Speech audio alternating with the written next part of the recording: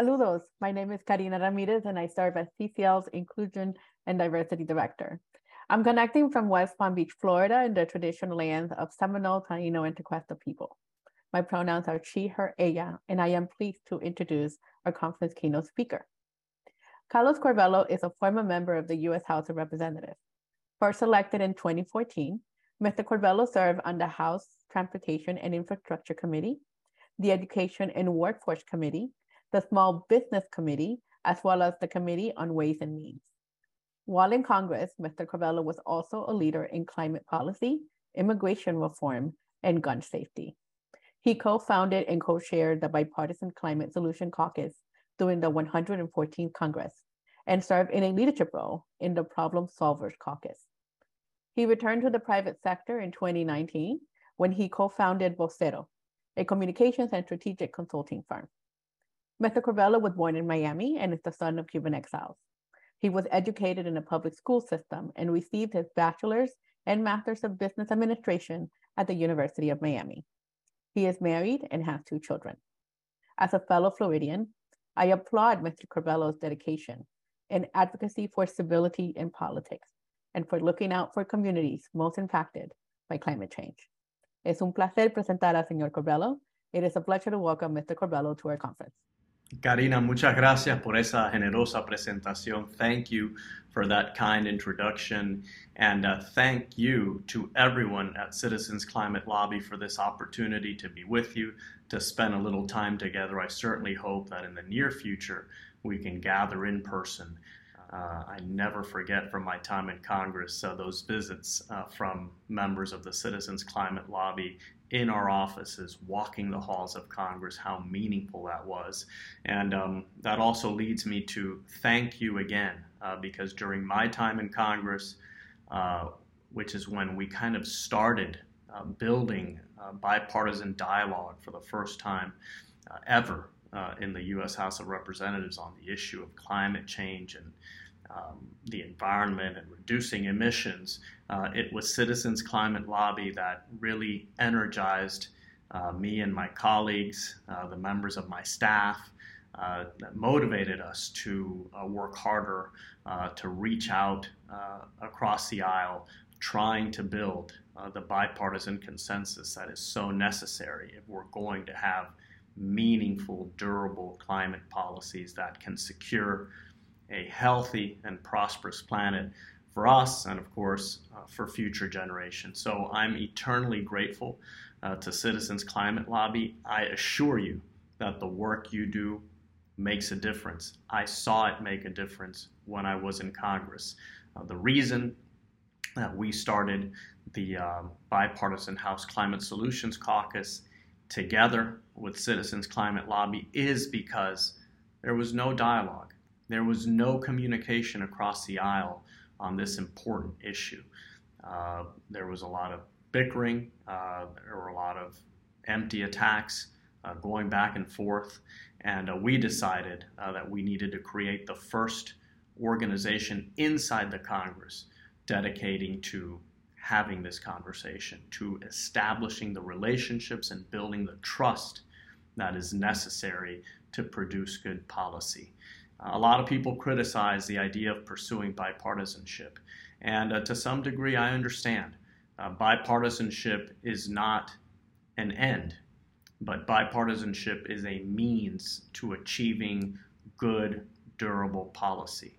Of course, we know Congress can use reconciliation to pass bills with only the support of one party, but we also know that over time, those types of policies tend to have less staying power. They tend to be less durable than policies that are passed with bipartisan support.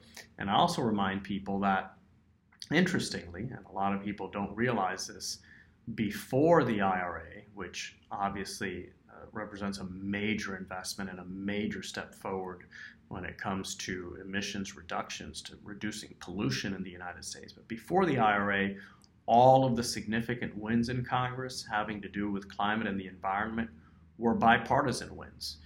Members of Congress worked together recently to pass the Kigali Amendment to the Montreal Protocol, which has to do with the phasing down of hydrofluorocarbons. Of course, those are greenhouse gases that are far more potent than carbon dioxide. The parties worked together to do that. That policy is safe forever, and that's something we have to celebrate. The bipartisan infrastructure bill, which included significant climate provisions, major investments in the transition to clean energy, that was done with bipartisan support. Murkowski-Manchin, back at the end of 2020, another bill that was the product of many different senators working across the aisle, and received support in the House as well. And that was actually signed into law by former President Trump. So bipartisanship in and of itself is not worth pursuing, but when you think about what it can yield in terms of security, longevity, durability for important policies, then it becomes clear that it is absolutely worth pursuing. And something that I really, really appreciate about Citizens Climate Lobby is that the organization has always been fully committed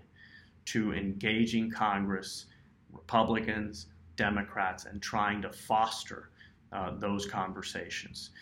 So what I want to do today is thank you, but also encourage you to continue your efforts, to double down on your strategy. The growth that I have seen in terms of bipartisan cooperation in Congress since we started working together some 7 years ago has been remarkable.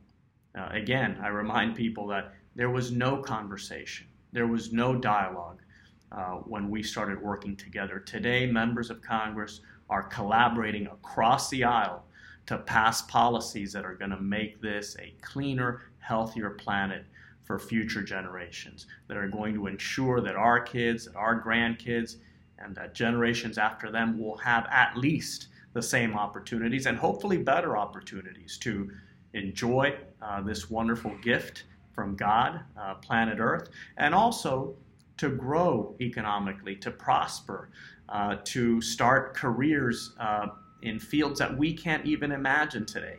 The new jobs that the transition to clean energy is going to continue introducing into our economy. And again, that's something that Citizens Climate Lobby appreciates as well. We can have a thriving economy. We can embrace capitalism and environmentalism at the same time. And those are the types of messages that we need to spread in our society, and specifically in our political system. For too long, some have presented false choices. Some have suggested to us that this is all a zero-sum game, that we either care about jobs and the economy or we care about reducing pollution. It doesn't have to be that way. As my good friend Mayor Suarez of the city of Miami, a Republican who leads on climate, says, the environment is the economy. And that's something that Citizens Climate Lobby understands and puts into practice every day in the way they engage members of Congress and leaders at every level of government. So I don't want to go on for too long here because I know you have a lot of other speakers and a lot of business to conduct in this virtual conference, but I want to thank you again, and I want to encourage you to keep doing this very important work. Our political system, our planet, our politics, they need the members of the Citizens Climate Lobby to be active, to be participating, to show up at town hall meetings, to meet with representatives in their offices in person if possible. It is time to start doing that again, and there's no substitute for in-person interaction and communication. So count on me always to be on your side, to work with you, to support your efforts, because while I was in Congress, you made a big difference. You made my job easier. You made it possible for me, together with Ted Deutsch, my colleague, while I was in Congress from the West Palm Beach area, to establish the first ever organization inside the Congress dedicated to bipartisan dialogue, to reduce emissions, to reduce pollution, and to help deliver that clean, safe, healthy, prosperous planet for us, for our kids, for for our grandkids. So Citizens Climate Lobby, thank you. Thanks for including me in your family. Always count on me, and have a wonderful conference. Thank you for listening to this episode of Citizens Climate Lobby's training program. You can tune into more episodes anywhere podcasts are available. Inspired by what you heard today? Join Citizens Climate Lobby to advocate for bipartisan climate solutions. Go to community.citizensclimate.org to find more trainings, resources, your local chapter, national action teams, discussion forums, and more. Be sure to like our Facebook page and follow us on Twitter and Instagram @CitizensClimate. We also invite all of our listeners to subscribe to our YouTube channel for more inspiration. Like what you hear? Recommend us to your friends and make sure to give us a 5-star rating. It helps us show up on other listeners' feeds. Feel free to pass on any suggestions for future episodes in the comments as well. And together, we are creating the political will for a livable world.